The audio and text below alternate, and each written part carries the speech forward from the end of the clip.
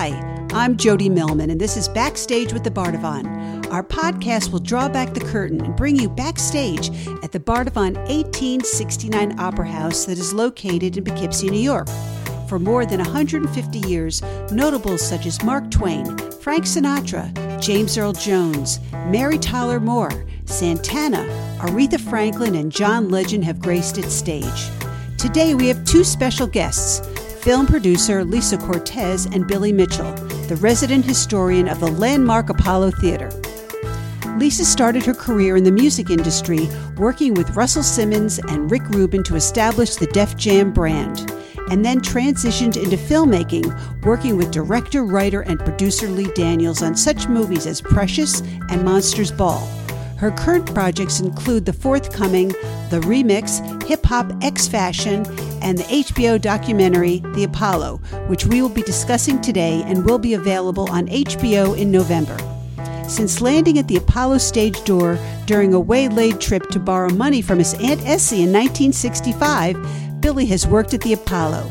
Becoming a beloved institution himself, as you'll see in the film, Billy's knowledge and affection for the theater are infectious. On October 1st, the HBO documentary The Apollo will be screened as part of the Woodstock Film Festival at Kingston's UPAC Theater. Lisa and Billy, welcome to Backstage with the Bardavon. Lisa, the film premiered at the Tribeca Film Festival in 2019 in April. What was the reaction to the film? It was one of the most incredible nights to premiere the Apollo Theater documentary at the Apollo as the opening night selection of the Tribeca Film Festival. And just the range of people from the community and folks who worked on the film and people who worked at the Apollo, that we were able to celebrate the film in the space where so much magic transpired was really special. Now, what was your story arc in telling the story of the Apollo Theater? Well, it's an interesting, I think, story arc that our director, Roger Ross Williams, put together. There is actually several threads. So there's the historical continuum from 1934 to the present. And then if you were to go into our editorial suite, you would see another timeline, which was highlighting moments in Apollo history, such as Billie Holiday performing Strange Fruit, James Brown, I'm Black and I'm Proud.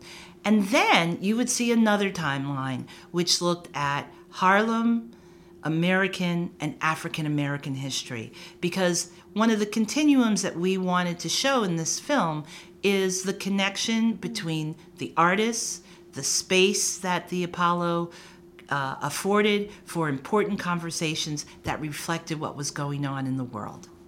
Now, this film, as you said, starts in 1934 when the Schiffmans started the theater in Harlem and continues to the present day. Now, what were the challenges that you faced in creating this massive work of the Apollo Theater and compressing it into 90 minutes? Well, you know, when the Schiffmans and the Breckers started the Apollo in 1934, who knew the destination, the landmark status that it would grow to have?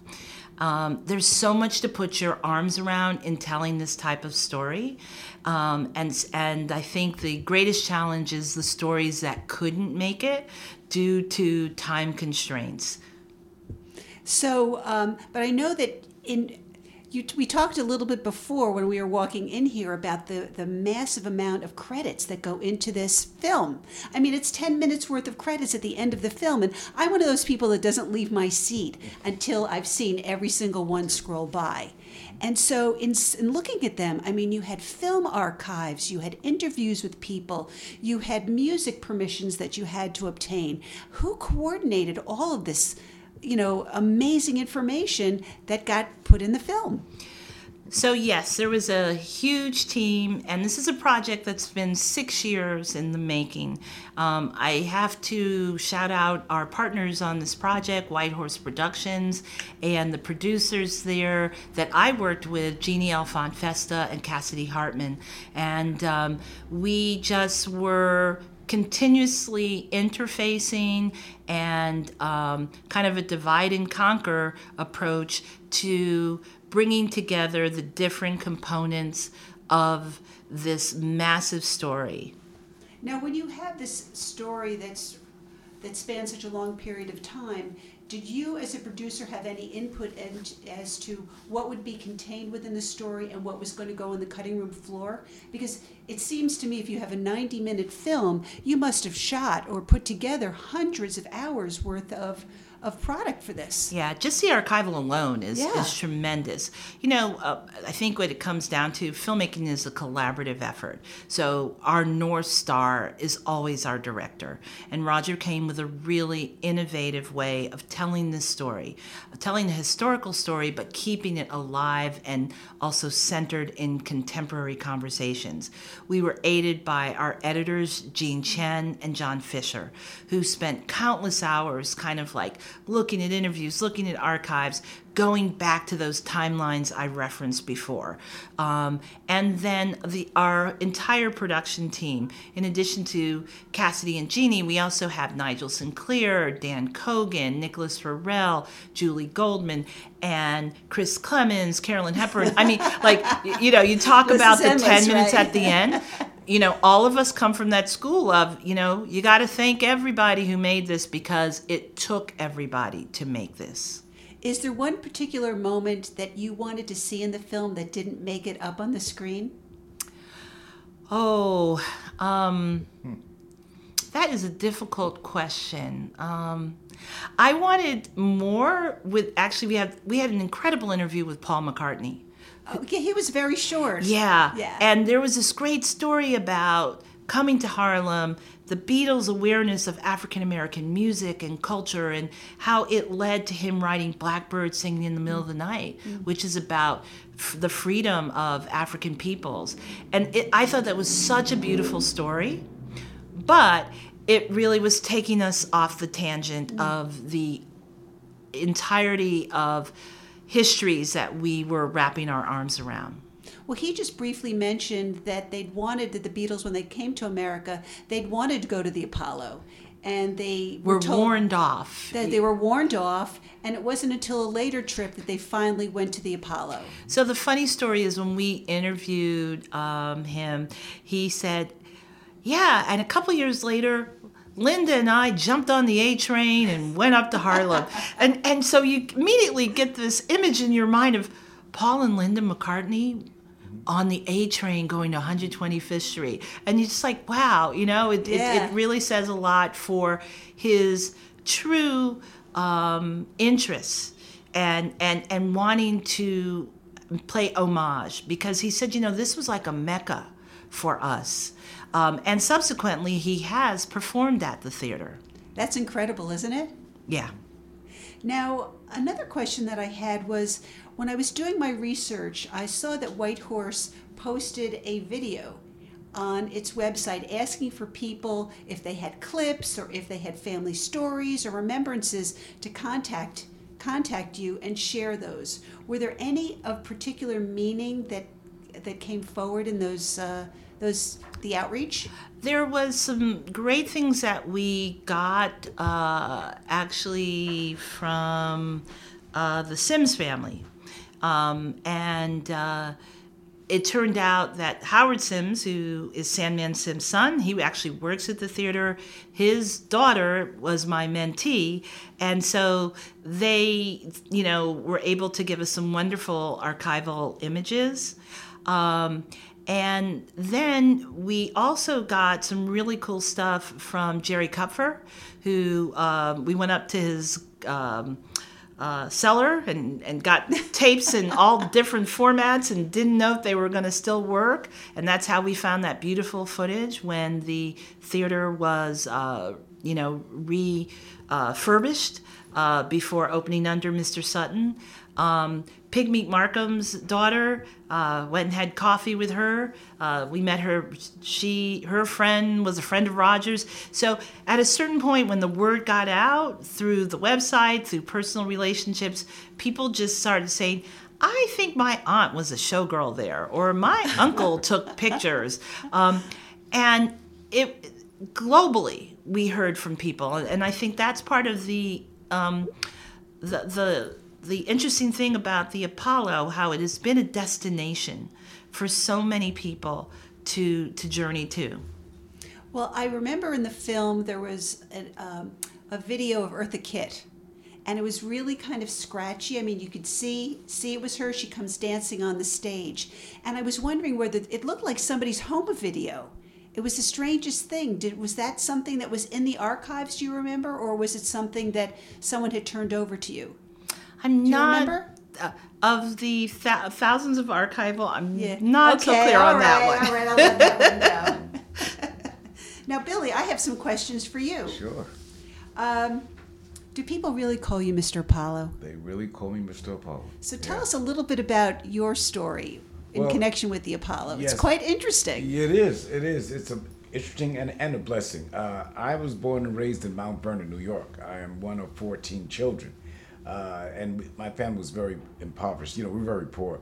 And I was in foster care. As a matter of fact, one of my brothers was in foster care in this town, Kingston, New York. I was living in White Plains, New Rochelle. But anyway, my family moved from Mount Vernon to the Bronx in 1965. My family split up, and I became the oldest at home. And one day we had no food in the house, and my mom sends me to Harlem. My mother was born in Harlem in 1923. And she sends me to Harlem to borrow some money from her cousin. And her cousin lived directly across the street from the backstage door of the Apollo. So when I went there to borrow the money, the cousin wasn't home. So I crossed to the side of the street where the Apollo was located, and Frank Schiffman, who owned the Apollo, said, "Hey kid, you want to make some money?" And I didn't know what he was talking about. I was a little nervous because I'd never been approached by anybody like that. "Yeah, kid, you want to make money?" I thought it was some kind of weirdo, right? And then he calmed me down. He says, "No, I want you to run to the store for people who are rehearsing inside for a big show, and they're so busy rehearsing, they're unable to go to the store to get their coffee, their newspapers, their shoes shine." And I started running errands that day, and he let me come back the next day after school. I would take the bus from the Bronx down, then he allowed me to come on the weekends, and before you know it, I'm coming there on a regular, meeting all these great stars. This is 1965. I remember meeting Berry Gordy, and he was on a tour at the Apollo called the Motown Review. It was the Temptations. It was Gladys Knight and the Pips, Martha Reeves and the Vandellas, Marvin Gaye, 15-year-old Stevie Wonder. That's incredible. It is. You were the first Apollo page. No, there were other kids before me, I'm sure. I'm sure there were, because, Harlem, I was from the Bronx and Mount Vernon, but he just chose me, and I'm sure there were other kids in the neighborhood that he allowed to go. Yeah. But I had that. I always worked since I was like 11, 10 years old, so I knew how to hustle. I was used to shine shoes and deliver newspapers, so I guess I had that energy that he wanted, so he allowed me to come there and run errands for him. And you've been working since 1965. No. I did that for a couple of years, and James Brown and Marvin Gaye gave me some money so I could further my education. I went on to become a banker. I was involved in the finance industry and fashion industry. Then the theater closed in 1977, and when the theater opened up in 1984, Percy Sutton was like a mentor of mine. And he offered me a job because I needed a part-time job. Actually, I wanted one, and he offered me a job, and the only position that were available at the time was as an usher. And I hated that corporate world that I worked in, and Mr. Sutton hired me, and I was about to get married the following year. My wife was furious. "Why would you quit a banking job to be an usher?" To be an usher, right. But I took that leap of faith, and he gave me opportunities. And I've worked in literally every department at the Apollo Theater over these years, since 1984. Now, we know that the Apollo is not only a music venue, but it's also been what I would consider the creator of the American Idol model for discovering talent. True. Can you talk a little bit about Yes. what I'm referring to? Yes, when the theater opened up in 1984, right? One of the reasons they wanted to present colored reviews. That's what the shows featuring African Americans, and that was the Breckers and the Shipmans' idea. And they hired this African American actor from Harlem to produce those shows, and that was Ralph Cooper. And Ralph Cooper had a radio show called the Harlem Amateur Hour Radio Show. And when he brought that radio show to the Apollo Theater, it became known as Amateur Night at the Apollo. And the first female to really wow the audience and win was Ella Fitzgerald. And the list goes on, from Sarah Vaughan to Billie Holiday to Gladys Knight, Dionne Warwick. They all started on that talent show, which everybody now emulates. You know, Dance with the Stars, American Idol, all the others.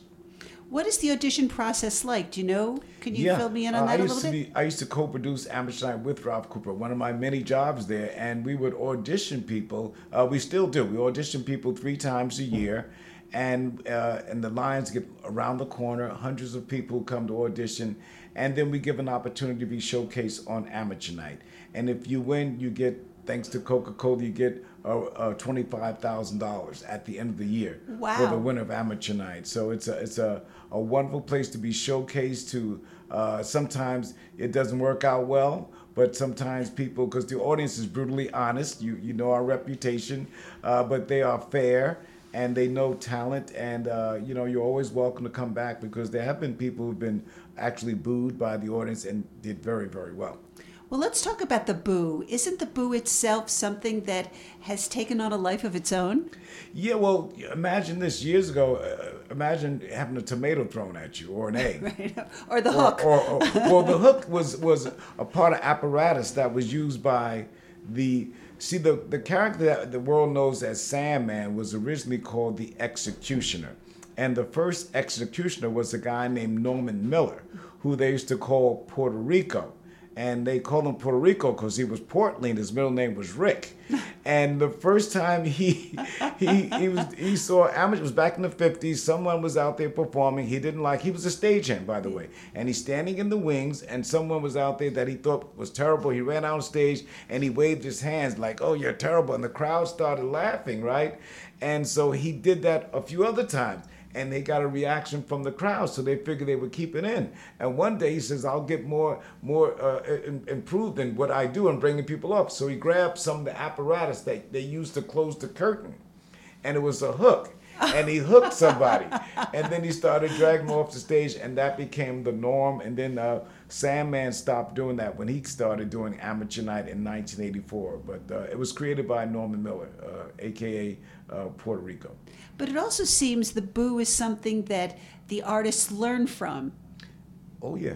You know, it's not only the fact that they're being not disrespected, but they're not approved by the audience, but they take away something. First of all, they've been on the stage of the Apollo Theater, which in itself is a prize. Yeah. And it's very intimidating for a lot of artists, even professionals. To this day, they get intimidated because they think that even if they come for a concert, that the audience might boo them. Our audience is sophisticated. They're not going to boo a professional. They only boo people on Amateur Night, but in their minds, they might think that. But it is something, they don't boo them to be mean or malicious. They're just telling them that at that very moment, collectively, we, the entire audience, feel that you are not ready. And you need to get off the stage. Right now, right? Try again. And I think the boo speaks to something that's unique to an African-American experience of call and response. Something that comes from the church tradition, where the minister will extol and say, "What do you think?" And the congregation is like, da-da-da-da. So this whole exchange, this convening, is really unique because, as Camilla Forbes is in the film says, we've all been taught when we go to the theater, we're supposed to sit up straight and button up and be proper and keep our emotions inside. But there is something unique in the experience that one can have at the Apollo, where this call and response, this "we love you" or "you're not making it" is immediately expressed in a strong vocal fashion. So. Well, one of the things that I noticed about the film and that you referred to is that it hasn't always been a great road for the Apollo. It's had some rocky times. And it closed in 1977 and then reopened in 1985 in time almost for its 50th anniversary. Yeah. correct? Correct. What happened in that interim? What was going on? Was it just deteriorating? It was just sitting there. Nothing was happening. And at that time, it was in bankruptcy, or who owned it at that time? It was still in the Well, it was the 125th Street Realty Corporation had ownership of it, and it was just sitting there. And then it was, and they went into bankruptcy, and that's how Mr. Sutton bought the building out of bankruptcy. And then Mr. Sutton operated it for a while, isn't that correct? Yes. Yes. And then after that, he too found challenges in operating the theater. Yeah, it's a challenge due to capacity and Right. competition in the marketplace. You know, when in 1934, you know, there's still a lot of segregation in entertainment venues in New York. And here is this place in Harlem where African American artists can come and audiences. So it's the only game in town, in this beautiful, legit theater. But with time, when there becomes access to the Beacon, Radio City, countless other venues who can accommodate more than 1,500 people, then the artist is going to take advantage of an opportunity to perform at a bigger venue where they can have a larger, gross amount that they're paid. Now, what's amazing is that there are certain artists that even though they could play at larger venues and did, they always made certain to come back and support the Apollo. You know, what's interesting is that we're sitting in a theater now which has 1,600 seats, and kind of went through the same story as the Apollo. Yeah. It was overshadowed by civic centers and by the large outdoor amphitheaters. And for a while, this theater did not do very well. But it took the community getting together to revitalize it. And again, as you say, there are artists that come here that want to play to 1,600 people. Yeah. Like Meatloaf has been here, and Crosby, Stills and Nash, and they get certain acts that really want to come here and perform for a smaller, intimate crowd. And I'm sure that's the same kind of feeling that happens at the Apollo. That's true. And the artists that I've spoken to, they love the intimacy of performing out there. You're right there, right. Front row. The acoustics are still the best in the world. Oh, I can imagine. At the Apollo, even with the new audio equipment that's available right now, the acoustics in that building are just the absolute best. And just to piggyback on what Lisa said, Bobby Schiffman, Frank Schiffman's son, he mentioned that one of the reasons why they did close, it was because the theater became too small. And also, at the same time in 77 came the invention of 8-track cassette tapes. Rather than people coming to see live shows, people started buying tapes and they stayed at home. And the artists could also pick up larger purses at other venues because there were more seats and they could distribute more money. And that was one of the downfalls why that theater closed in 77. It was painful for the community because no one ever thought that it would reopen. But the vision of Percy Sutton opened it back up. It seems like the black community views the Apollo as a kind of home, a safe haven for artists as well as the people that attend. Am I reading that wrong, or is that correct? I like to think it is not just the black community. I swear to you, unless you come here to the Apollo, you would think that. But just people, entertainment. But we get people that visit us from all over the world. I'm not lying. They're black, they're white, they're Latino, they're Asian, but they know the warmthness of that theater. It's like a family. Your guard is down when you walk through the door. You say, "My God." It's something that it's something spiritual, almost in the nature, that it's spiritual. When you walk through that door, I've seen people who've never been around black people in their life and walked in that place and felt so relaxed. It's just a magical place, and I'm so fortunate and blessed to have been a part of it. Now, I have two questions directly for you, Billy, because I know that you give tours. Yes. Now, what is the most frequent question that people ask you about the theater? One of the most frequent questions that people ask me is, how old is the building? And I have to respond, the building is actually 105 years old, but it's only been called the Apollo Theater for 85 of those 105 years. The building was built in 1914 as a burlesque house, known as Hertig and Siemens New Burlesque Theater. And then when burlesque was banned in Theaters New York by the then mayor, Fiorello LaGuardia. New owners buy the building, and they renamed the building the Apollo Theater. What is the most unusual question that people ask? Do white people come to the Apollo? No. I get it all the time. I'm so very serious. There's the perception, and then there's the reality. People perceive that it's just a black thing, and that's just being honest. Yeah. And in fact, white people have ever since I've been going there, and I'm sure even before I started going there. But it is what it is. But you learn by educating people. You learn by talking and experience each other's culture. One of the things I noticed in the film is we've talked a little bit about it being a theater and being the beginning of the Showtime at the Apollo and the Amateur Hour, and how it really is a center of a community, but it also is an incubator for new works. Oh. And I was so impressed by the film's treatment of, I hope I'm saying his right. Ta-Nehisi? Yes. Ta-Nehisi Coates, Between the World and Me, and his dramatization of the letters that he's written to his son. Can you talk a little bit about that? Because to me that was so fascinating. So we were interviewing Camila Forbes, who's the executive producer at the Apollo, and she mentioned she was going to begin the process of taking the book and translating it into a stage reading. And Roger got so excited. He said, "We want to be there when you start that process." And Camila and all of the actors were so generous to allowing us to watch that journey, which is a very intimate one. We included it as a part of a spine in the film because it is a couple of things. It's reflective of the new work and the new voices that the theater is challenging. We wanted people to know this theater is not a museum. It is a live, happening, vibrant place of creativity. It also was a device that allowed us to look thematically at things that Ta-Nehisi addresses in his book and how they connect to other historical precedents. And just to be able to showcase him and his work was such a great honor because he is truly revelatory in his presence and in everything that he writes. It was really incredible to see. As I said, you got a very intimate view of the beginning of the process. You see the actors pretty much getting their script for the first time.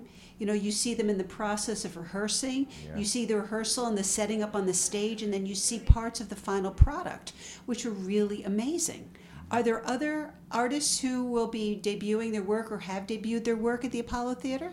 Well, actually, Between the World and Me is returning to the Apollo this fall. It will be there at the end of October. Yeah. And then, Billy, I don't know if you want to talk about the new theaters opening up. Yes. A few feet from the Apollo Theater, the Apollo Theater Performing Arts Center is opening up next year. There's going to be two small venues, a 99-seater and a 99-seater that the Apollo Theater will be managing. And we'll have these spaces. We're going to offer them to organizations in the community at a very low rental fee to educate these audiences, for schools, for learning, for people to showcase these upcoming works. So they'll have a place to go, because a lot of places people don't have a place to go. So we'll be there for the community. It's for not just for Harlem, but for all of New Yorkers. And we're also transferring some of our offices into that building. It's going to be 28 stories. It's going to house a hotel. It's going to be apartments, and it's just a few doors away from the Apollo Theater right now. So it's a wonderful time. It opens next year. That's incredible. I mean, that's another outreach of the Apollo Theater to the community. The Apollo Theater has a very robust education program that is bar none. I mean, we have a very powerful, we reach out to schools, we visit schools visit the Apollo Theater, we teach them the history, we teach them how show business and the business of show happens, for little kids. It's just amazing. And in keeping with the curation of new voices, it's just been announced that Ta-Nehisi Coates is the first artist in residency who will be working with the theater. That's fantastic. Yeah. He's got a new book out called A Water Dancer. And he'll be dramatizing that as well? I don't know if that's going to happen, but I know he's the new... But recently he was at the Apollo in conversation with Oprah Winfrey, who's chosen the book as the first one in her new book club that is on Apple. Oh, that's great. Yeah. Yeah, he's really on a roll. That's amazing. Yeah.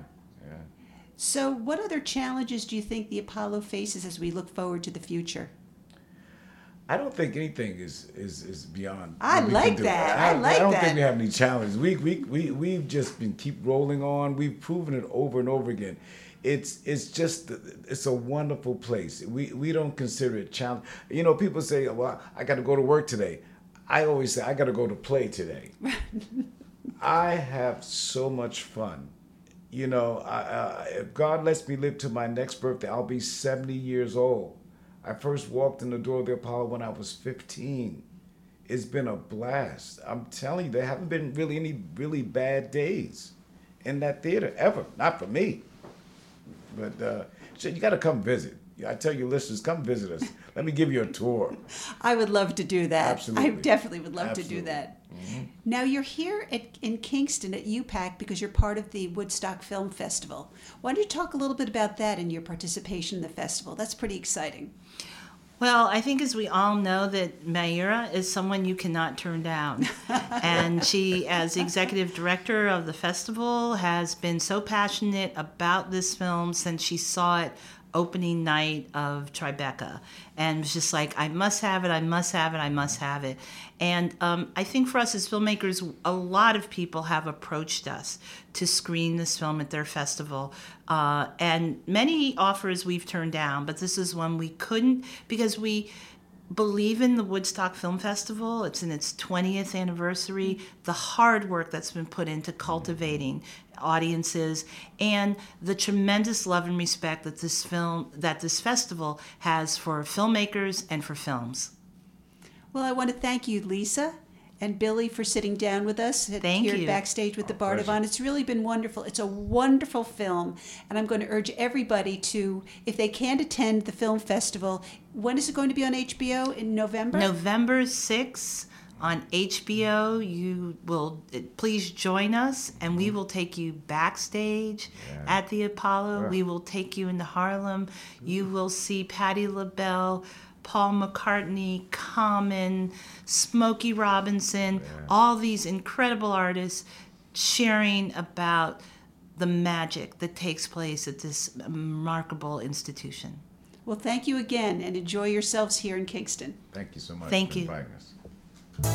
Thanks again to Lisa Cortez and Billy Mitchell and Kingston's UPAC Theater for hosting our Backstage with the Bardavon podcast. Backstage with the Bardavon is produced by Patrick Watson and Jody Millman. Sound engineering and editing is by Ben Harris. If you've enjoyed this podcast, please visit our website or Facebook page at Backstage with the Bardavon. Thanks again for listening, and see you next time, Backstage with the Bardavon.